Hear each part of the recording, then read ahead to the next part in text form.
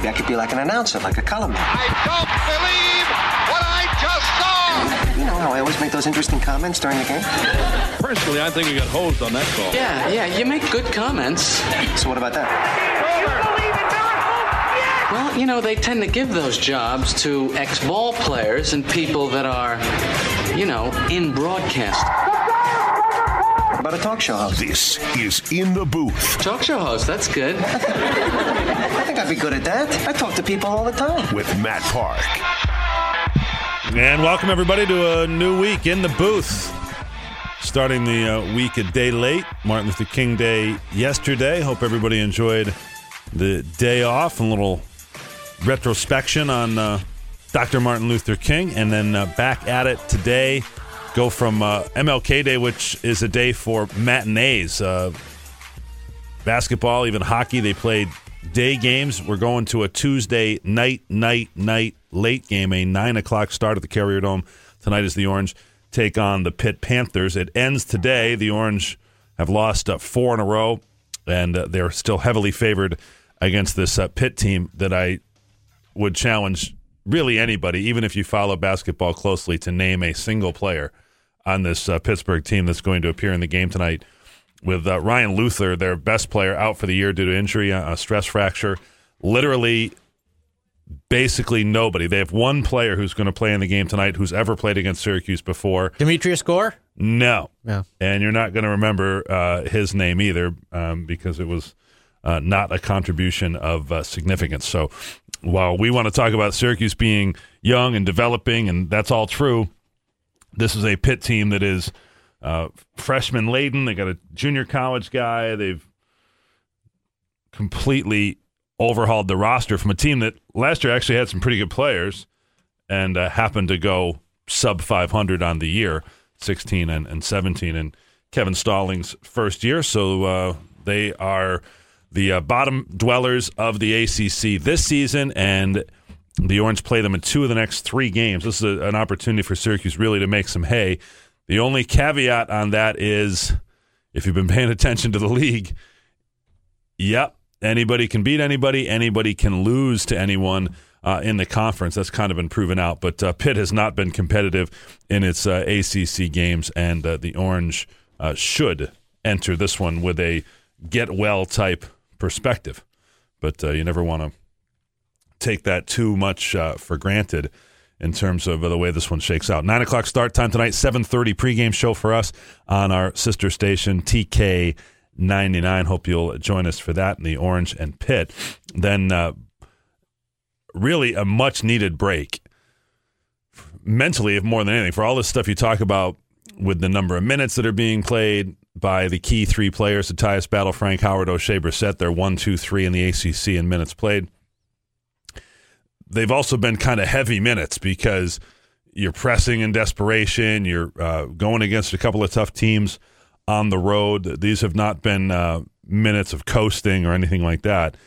The fact that there's not a game between tonight and a week from tomorrow night, I think is welcomed for this Syracuse team. Then they'll have the back-to-back home games because Boston College is in on Wednesday of next week.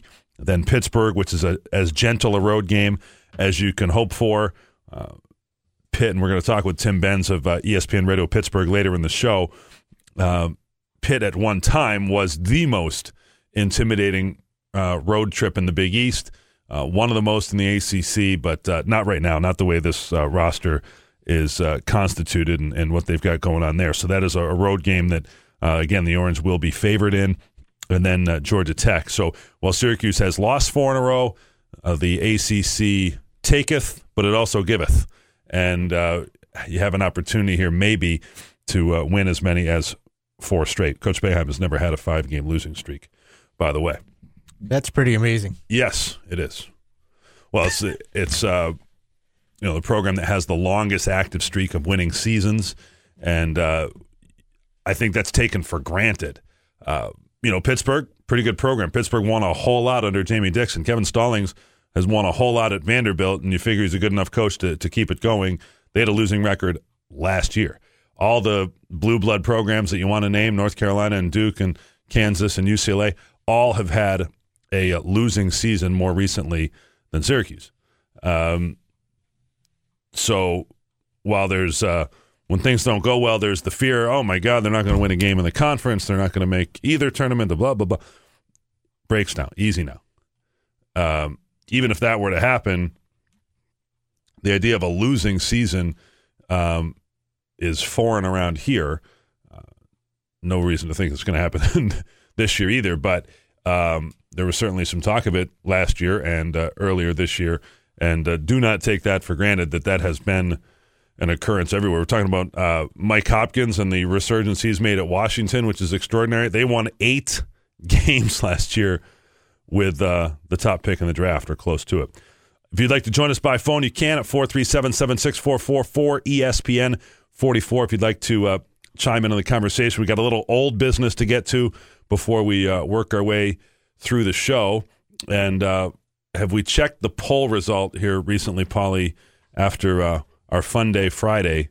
We had Casual Jeans Friday, etc. In here and got going on some scratch-off tickets. You had put forth the Paulie life hack, which was... Do not scratch off tickets given to you by someone else in front of them, because then you have to share it with them. So my big mouth, I bring in tickets that I bought, I paid for. Joe physically went down the block and bought. And lo and behold, while we scratch off 3 on the air and we all come up with bupkis, what then happened?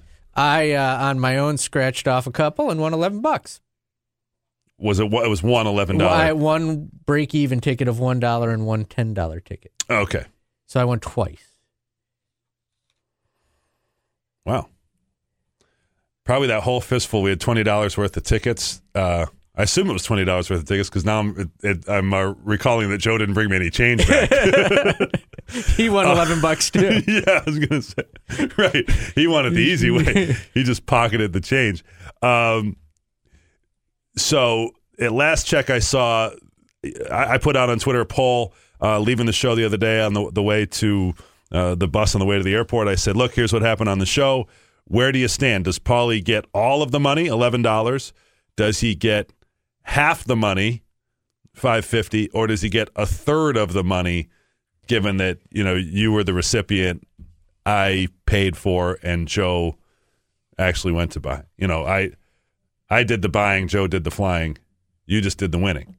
I did the scratching. You did don't underestimate how much effort it took. Was there some skill involved in the scratching? Yeah, the results are in. By the way. 106 votes, too. That's a pretty decent amount for a Twitter poll of this stupid of a topic. Right. Coming in third, 16%, $3.67. Yeah, a third of it. Split it even. Coming in second at 25%, $5.50. That one's hard to follow because would that just be for me and Joe gets none? Yeah. Yeah. And winning at 59% would I get all $11. Yeah, you can have it. You can. All right. Maybe I'll buy a sandwich on the road for you someday. That'd be a first. With my $11. Yeah. Well, good. Take that to the bank. Now, would you buy $11 more of scratch-offs? Or no, $11 in Bitcoin. You gonna let it ride? Yeah. See where that takes you. Yeah. Maybe I'll do that. Maybe I'll buy $11 worth of scratch-offs and bring them in. We can all scratch them off. And then what? Now, what if you give it back and I win? Take it all? Yeah. I guess so, right? That's karma. That's how it goes. That's kind of what goes around, comes around situation where it sort of foretells what we're going to get into next, which was the tremendous finish of the Vikings and Saints game. That's sports, right? The Saints just had that could have been an epic finish in their own right. They had the late field goal. Nice drive. They win the game. No, sir. It turned around in a hurry, and that's sports for you. We've seen a little bit of that along the way. The other thing I was going to, not that we would gamble on such a thing, but I was going to bring up on Friday, and I regret that I didn't, especially now the way it turned out. How about my Chip Bears knocking off West Hill in the Zebra Classic? We should have had a little wager on that. That was a killing, too. It was, 15-point game. Yeah. West Hill doesn't lose by 15, dude. Just anybody. Well, Sean Dady was out. One of the better players in the area. He got a good dad, too. But the Bears. Bears challenged them. But Bears only lost by 1 on the road. That's a pretty good. That's a quality road loss for their resume. And then come back at Lemoyne and just stomp West Hill. Is it the Warriors? It is. Yeah. I haven't been to a West Hill High School basketball game since 1990, I don't think. Yeah, I'm probably in the same category. Maybe one. I think I've been to one chit game in the new gym. If they play in the playoffs, maybe we'll go together. Let's do it. Face painting. Do it up. All right, good stuff. Okay, well, we're off and running. Extraordinarily warm in the studio today, or is that just me? No, it's warm. It's normally 40 below in here. Well, I don't get it. I sort of dressed accordingly. I did not put on my game day shirt and tie and all that for tonight, thinking it's not comfortable in here anyway. Those of us watching on Facebook Live, typically very chilly in the palatial studios here of Galaxy Communications and ESPN Radio, and today quite toasty, well, for no apparent reason. I want to get your temperature on Florida State. Like what you did there. Your takeaways from in the game? Yeah. Oh, yeah. I forgot I was going to talk about that. It was a game, too. We can get into that. Yeah, I was... Howard Washington seemed to be workable. Yeah, he didn't throw up on himself, if that's what people were worried about. And he hasn't done that. I think the thing with Washington is this is not a big deal to him. He's played major high school plus ball. It's not really prep school, but these are elite high schools where you go because you want to play Division I basketball and NBA basketball. When you play at Montverde, who has 11 and 12 Division I players, and you play at Athlete Institute, that's not Canisius High School in Buffalo where he started, with all due respect, and dominated as a freshman. He was all city. So he's not rattled. It's also why he does some questionable things. I think he doesn't get in there and play in kind of a conservative, I don't want to screw up way, and he's taken a couple of questionable shots, etc. As Coach Boeheim will point out, and you'll hear it tonight on the pregame show with him, you sacrifice defense when you put him in. When you go 3 guards, you're in trouble defensively because you want the strength of the defense is to have Frank Howard and Tyus Battle 6'5", 6'6" at the front line of the defense. When you're in any other combination, you put yourself at a significant risk. You're not taking Battle out of the game, period. Which, by the way, if you want to talk about what did the Florida State game take out of people, I don't know that I really want to hear it because, yes, it was emotional. Yes, there was a lot left there. Certainly if they'd won, you don't have those conversations. You're talking about the spring and the step of a road win. The only guy really that played significant minutes beyond what he normally does, is Tyus Battle. And he's your most conditioned player and the guy that you want to have on the floor. So they're right back at practice yesterday, ready to rock and roll. There's a little bit of a longer wait. In fact, I don't know if the wait actually helps in this type of scenario. I think you might want to get right back on the floor after a near miss for what would have been a nice road win. But no, I think Howard Washington's a guy that you can put in there as needed when Frank Howard gets in foul trouble, etc. I don't know that the 3-guard lineup is really something that suits them for more than just trying to maybe get some sort of offensive strike. He's not a shooter. He's 1 of 10 from 3-point range, made one there the other day. To this point, at least, he has not demonstrated himself to be a tremendous shooter. And I wanted to run through one other thing from the game with you. The Battle passing the ball to Brissett for the final shot. 2 things I took away from it, and I'm going to ask you if we thought, should Battle have taken the shot, and should Brissett have taken the ball to the basket? I don't have a problem with Battle passing. I think that we were all in agreement that you would love to have gone down. The way you want to put your head on the pillow there is not Brissett shooting a 3. It's Brissett driving. Create action. Try to get to the basket. If you don't, maybe there's a foul and you're bailed out that way. Brissett has made a couple of 3s. He's not a gifted, strong 3-point shooter at this point. And that one at the end of overtime number 1 was not the most preferable result. So would have been nice to have seen that happen a little bit differently. And for as much as we thought maybe the Orange could be in trouble and staring at a 4-game losing streak, they really were one play away, a bounce here or there. Had 3 players foul out in that game at Florida State, and that could have been the end of that streak and a nice road win in conference. etc. But it was not to be. Now the Orange at 1-4 are home tonight against Pittsburgh, who is winless in conference action. We'll have more on that game throughout the show, including when we visit with Tim Benz of ESPN Radio Pittsburgh a bit later. More to come as we continue just getting going in the booth here on ESPN Radio Syracuse.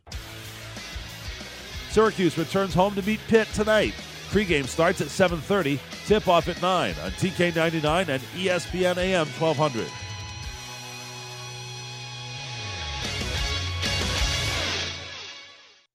This is In the Booth with Matt Park.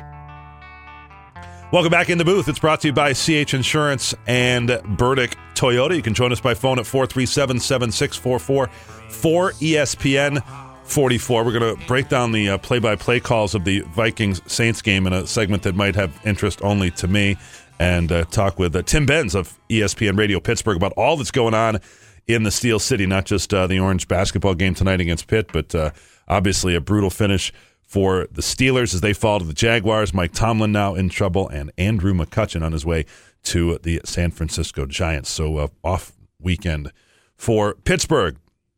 John on the phone is with us now. Hello, John. What's happening?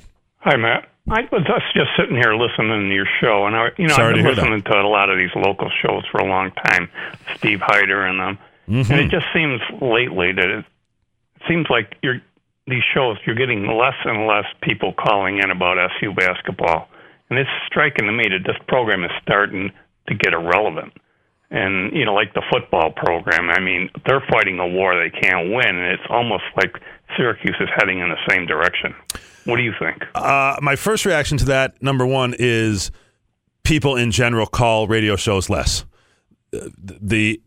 For whatever reason that it is that motivates you to call now, or Stephen North Syracuse to call, or Pat in Syracuse, more people used to feel that motivation because that was their way to interact with the product. I don't know. I'm glad you called. I don't know what compelled you to call just now. Maybe you think, hey, I've got something I want to add to the conversation, and you jump in. Because of Twitter, because of how much smaller the world has gotten, and chat rooms, people can get whatever it is off their chest in ways other than calling radio shows, is my opinion. I think it's more reflective of the medium and the way people consume the product than the product. Okay, thank you. Well, there you go. There's the end of that call. Well, we could have talked it through a little bit there, John. Do you agree with that there, Paulie? Yeah, and I don't think basketball will ever be irrelevant in Syracuse. No, it's not. First of all, the biggest proof that it's irrelevant is recession proof, basically, right? Obviously, when they're going to the Final Four and all of that, people are rolling in it, can't get enough. It's the biggest thing going. When they're not, like last year was a tough season. They had a losing record in the conference for a while, and we talked about fear of losing record or whatever overall for the season at one point last year. People talk about that. It is how people get through the winter around here. I don't think it's losing relevancy at all. I think some of the ways that we used to measure that in terms of attendance and all of that are naturally going to dip. To John's point, well, who did John mention right up the bat? He's a friend of ours, Steve Hyder. Steve Hyder hasn't been on the air in this market in 20 years. Okay, 20, right? Close to it. All of 15, make right? Me feel old. Yeah. Right, 15. I mean, I've been here 15. He hasn't been here since I've been here. So that's a long time ago, and so I think everyone's frame of reference needs to maybe be updated a little bit. The idea of 29,900 at the game, as was the case in 1989 when Syracuse had 5 NBA players on the floor, that's a different era. Not every game was on TV, and not everybody had a 50-inch flat screen at home, and all of those things that have changed the way the product is consumed. And I think it's a great topic for another time, but just a quick response to John. Do I think Syracuse basketball is irrelevant? Not in the slightest. Something really funny happened you didn't get the luxury of seeing during the game against Florida State. I was on Twitter and watching the game on television, and the satellite feed went out for the game during the television broadcast, and it had gone from on Twitter I can't watch this garbage. I can't watch this garbage. This Where is stinks. this? Where is this garbage? Bring back my garbage. You know, It's really funny. Nobody's going anywhere, you know, so. Yeah, I mean, it's what people, you know, and then there's also that whole idea of hope. You know, that's part of being a sports fan. I think we haven't gotten a ton into it about next year's team. I don't really like doing that because I like this year's team. And I'm going to go to, you know, it's my job. I'm going to go to all this year's games. And the rise and fall and the telling the story, that to me is why I'm a sports fan and why I'm a sportscaster and really enjoy it. And so if this year they don't make the tournament, it's going to, whatever, it's going to be disappointing, but it's this year's story. Next year they're going to be really good, you know, and have a lottery pick or two. And you know, we'll look at it that way, you know. So I wish John kind of stuck out. Call again sometime, John. We'll kind of work out your feelings there a little bit. There's a lot to like about this team too. Yeah, they hustle. They do. Well, they play everything. hard. I don't remember another year where the theme that we talked about as a given was, hey, these guys are really leaving everything out there and they're playing hard all the time. And that doesn't mean that we've sat here questioned effort for a great deal. But you know, my thing for years that I've said, why did Syracuse have this long losing streak to Pittsburgh? You know, for a time. Pittsburgh plays dirty. And I shouldn't say that word because I don't mean unsportsmanlike. I mean, they get dirty. They get on the ground. So loose balls, Syracuse bends over for loose balls. Pittsburgh dives for loose balls. Well, you know what? This year's team's diving for loose balls. Marek Dolezaj dives for loose balls. Matthew Moyer crashes into the table. You know, he's given effort. Is he a 5-star super athlete in the way that Jeremy Grant was, or, you know, some of these guys? No. But so it's a different type of thing, and that's, you know, you get into all of it, I think. And but no, if John's premise was that because people don't call the radio station to talk about the team, that people aren't paying attention to the team, I'm calling false on that. Inside radio nerdy thing too is I think in my lifetime they say maybe 1% of your listening audience calls to radio shows. Well, it's funny. Just when I think nobody's listening, we do one of those, you know, fifth caller gets tickets, phone lines blow up. Yeah. I mean, we know we're welcome to take callers at any time. I just don't know. I've never been one of those who's called radio shows or has felt like motivated to do it. So I'm not really sure I do a great job in motivating you to do it. You know, if you want to get into something controversial, that's not really my bag in terms of, taking false, controversial positions to spark callers or whatever. But there are people that do that, you know, but that's not really my cup of tea. So it's not like I'm discouraging people to call and interact with the show, but we're going to be fine without you. We got other people to talk to and things to talk about. But if you'd like to call, you're welcome. It's also much easier to tweet because nobody can call you dumb or contradict and it's what easy. You're saying. Yeah. It's a, you know, you're not holding online. You don't have to look up the number. Boom, boom. You know, and your 14 followers or your 1,400 followers can pick up on that. And Twitter is an echo chamber. Twitter is for the affirmation. People follow like-minded people. They retweet stuff they agree with, and then there's obviously some back and forth and that type of thing. But topic for another time. Let's get into this Vikings. Saints finish, which really was an epic game. We're still talking about it, and I thought it interesting, as I often do in terms of teaching future broadcasters too. We use this as an example of the network call versus the home call of either side, and so it's fun in this case to listen to the Vikings and Saints finish the Stephon Diggs 61-yard touchdown reception. And let's start it off first with really the gold standard in football on the radio in terms of his level of description, Kevin Harlan of Westwood One. It's 3rd down and 10. Keenum is in the gun from his 39. 4-man front, 6 in the secondary. Shotgun snap. He moves up. He throws a long line drive on the near side. Leaping to and catch made. Oh, my goodness. It's going to go in for the touchdown. Grab by Diggs. He broke a tackle. 61-yard touchdown throw. The Vikings have won. The Minnesota Vikings have won. That's a masterpiece by Kevin Harlan, who, to me, does an absolutely incredible job on football play-by-play and is a joy to listen to. And it's unlike him to be searching for the right word or to be stunned. And he, in his amazement there, was able to paint the whole picture in a vivid way. Did an awesome job there. Yeah, I agree with you. He's the best at describing something. This play was so shocking that it even caught him off guard. It was a catch and a touchdown. And normally you get every yard running and how he caught it. Well, that's the thing, because you know, as he says, leaping two-hand catch, which he does, and we'll get into my feelings on Kevin Harlan another time, but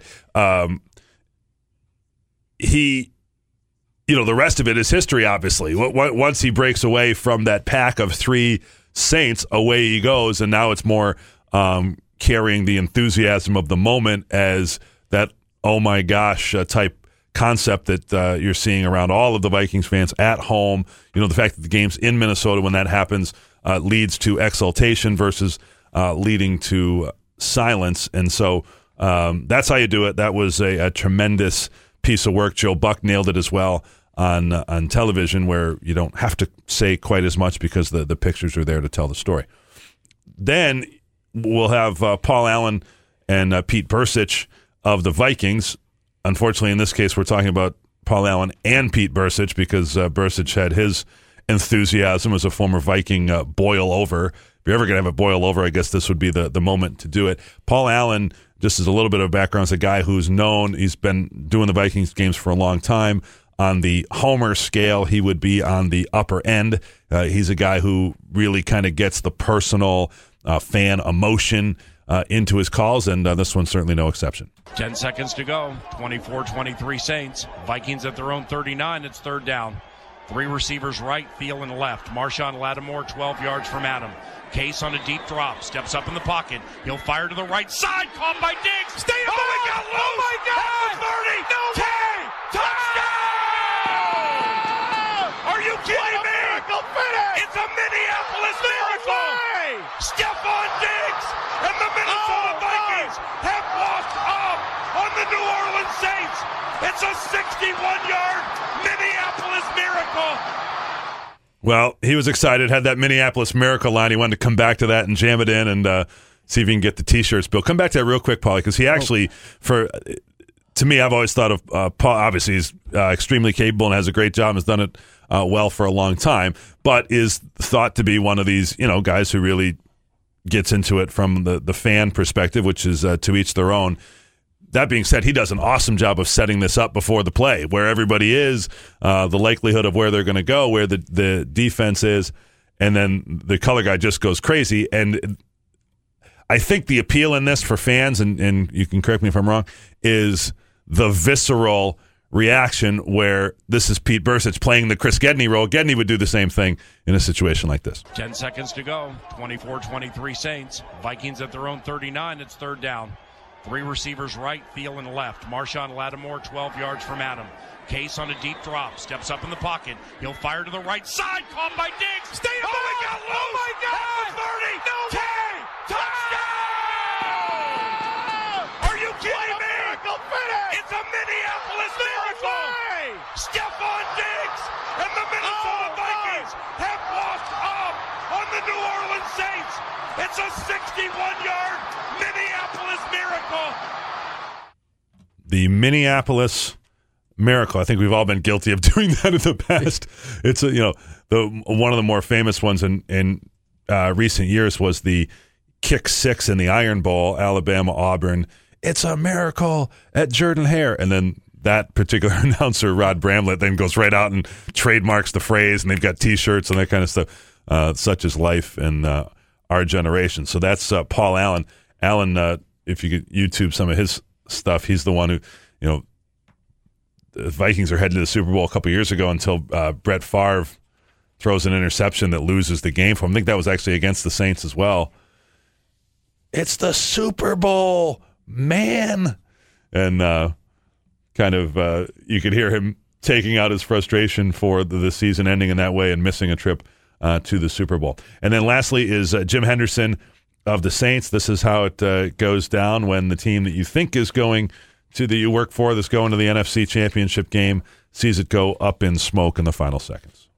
3rd and 10 from the Viking 39. Precious seconds left on the clock. The Vikings need a completion and an apparent field goal attempt. Here's Keenan, dropping, looking, throwing near sideline, and it's caught by Stephon Diggs. He's going to take it inside the 15, 10, 5. Touchdown on the final play of this game. Are you kidding me? Good job there. Still carried the emotion. Obviously, their booth goes quiet and somber, but professional, got the job done, told us where everybody was. And interesting stuff there. Enjoyed doing that, hearing the various ways the same play is viewed and shared with the people. All right, we're a little behind here. We'll take a break, come back with Joe for Do We Care? Tim Benz of ESPN Radio Pittsburgh will give us a few minutes on what all is happening in the Steel City when we continue in the booth on ESPN Radio Syracuse. Do we care? Interesting. I doubt it. No, wait, the other thing. Tedious. But we will do this segment anyway. Don't care anymore. Here's Joe Salzone. I don't care. Members of the Cleveland Cavaliers are not happy, apparently. Sources say several players on the Cavs are becoming increasingly concerned that the team will not be able to get back on track and win a championship. The Cavs were beaten Monday by the Golden State Warriors 118-108. Is that the most Joe way ever to introduce a story? Joe sounds like the guy who just arrived from Mars to watch sports. And the Coming to America gang. The Giants of New York, Jets of New York, and the Packers of Green Bay. Could you name a Cleveland Cav? So, the second one. LeBron? Yeah, besides that. Well, that one was I wasn't 100% he knew LeBron. No, I could not name a second person. It's not Michael Jordan, right? He's not playing anymore. To me, the NBA has become WWE now. This thing with Carmelo. Oh, I'm done with the refs. The season is so long, and the outcome is basically predetermined. We could list the final four teams out of a group of 6 or so. So the regular season, there are all kinds of things they're carving up for our consumption. This happens to be one. Whatever. Cavs are going to be there at the end. They're good. Dale Earnhardt Jr. joining NBC Sports. The network says a NASCAR legend will participate in coverage of the Super Bowl and the Winter Olympics. That's a little weird. I think. Don't they have NASCAR? No, I guess the Daytona's on Fox. Earnhardt, I think, would be good on TV. I mean, to me, if you're going to put him on, he's got to be on NASCAR. He's got to be on what he knows. Among NASCAR drivers, he is a guy who follows football.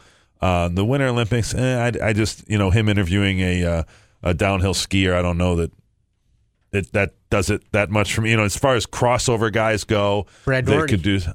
Some could, but Brad Daugherty is involved in NASCAR and is owned a race team. That Dale Earnhardt has a fantasy football team. It's not like could Tony Romo's a scratch golfer, and I would think would be a credible golf reporter or commentator, and he has such a enthusiasm and is good on television.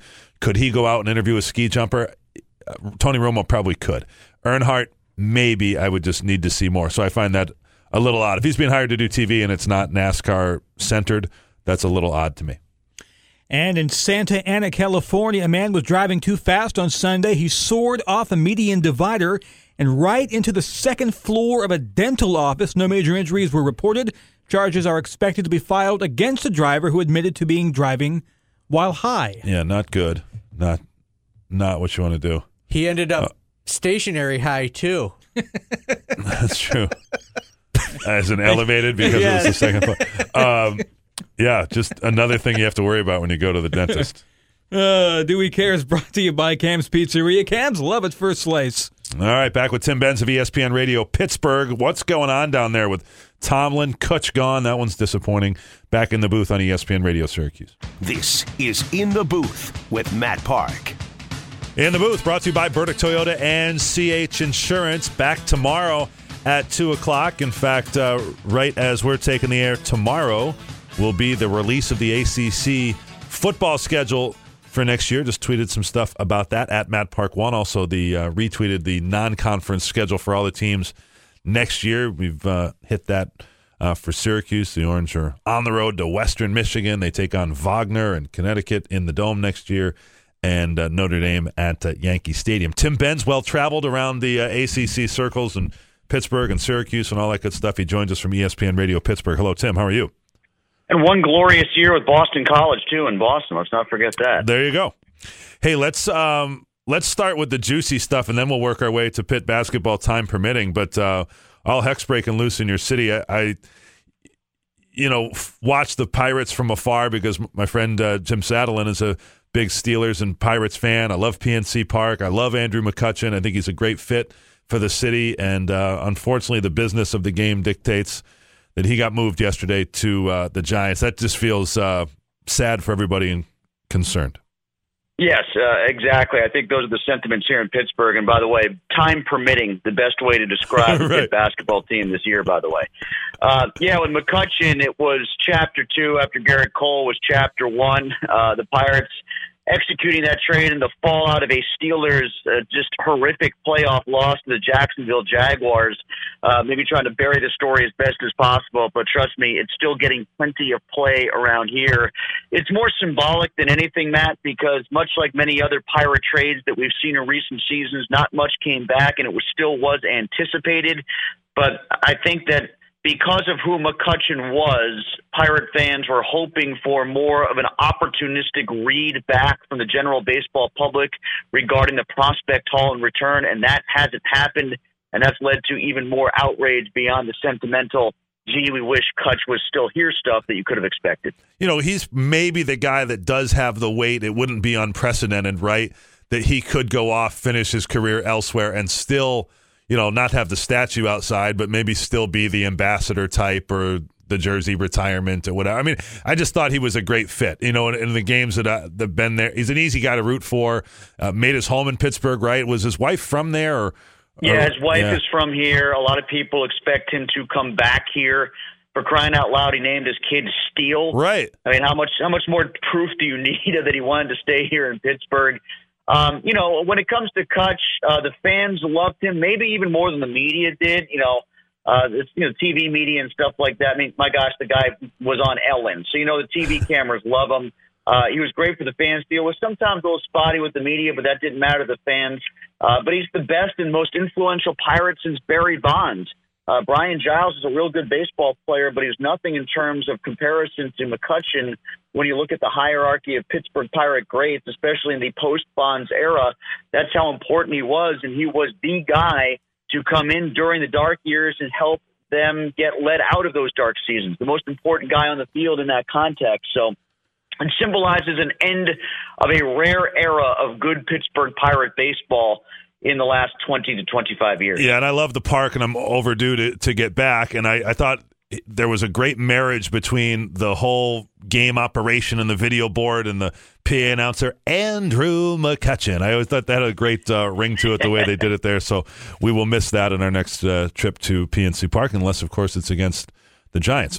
All right, Mike Tomlin, we see today that all the owners that are not named Rooney involved with the Steelers are trying to make some sort of coup to get Tomlin out of there. Does he survive this? Yeah, well, I don't know if it's all the owners not named Rooney. I think the Pro Football Talk story just outlined all the owners who are not named Rooney, but didn't really outline all those who are really making noise about his potential ouster. I think he does survive because all the owners not named Rooney aren't all that important. The operative words in, limited partners and trying to remove Mike Tomlin are limited and trying. Tomlin will survive. I would be stunned if Rooney were to cave to this. This smacks, Matt, to me of SEC donors trying to get a coach out that they're mad at because their school didn't cover the spread against Vanderbilt. It doesn't mean that much to me when I know what the Rooneys think about coaching stability. They've been 3 since 1969, after all. The only team with more stability in his coach position has been Syracuse and Boeheim. There you go. Well, it's worked that way. Certainly for Syracuse, it's worked out. All right, time permitting literally is less than a minute now. And is anybody paying attention? I almost feel badly for this Pitt basketball program. Jamie Dixon doesn't feel badly as he's had TCU ranked all year, but Pitt is in a complete rebuild. Yeah, they are. They're going through what the Pirates are about to go through, maybe even uglier. There's very limited talent.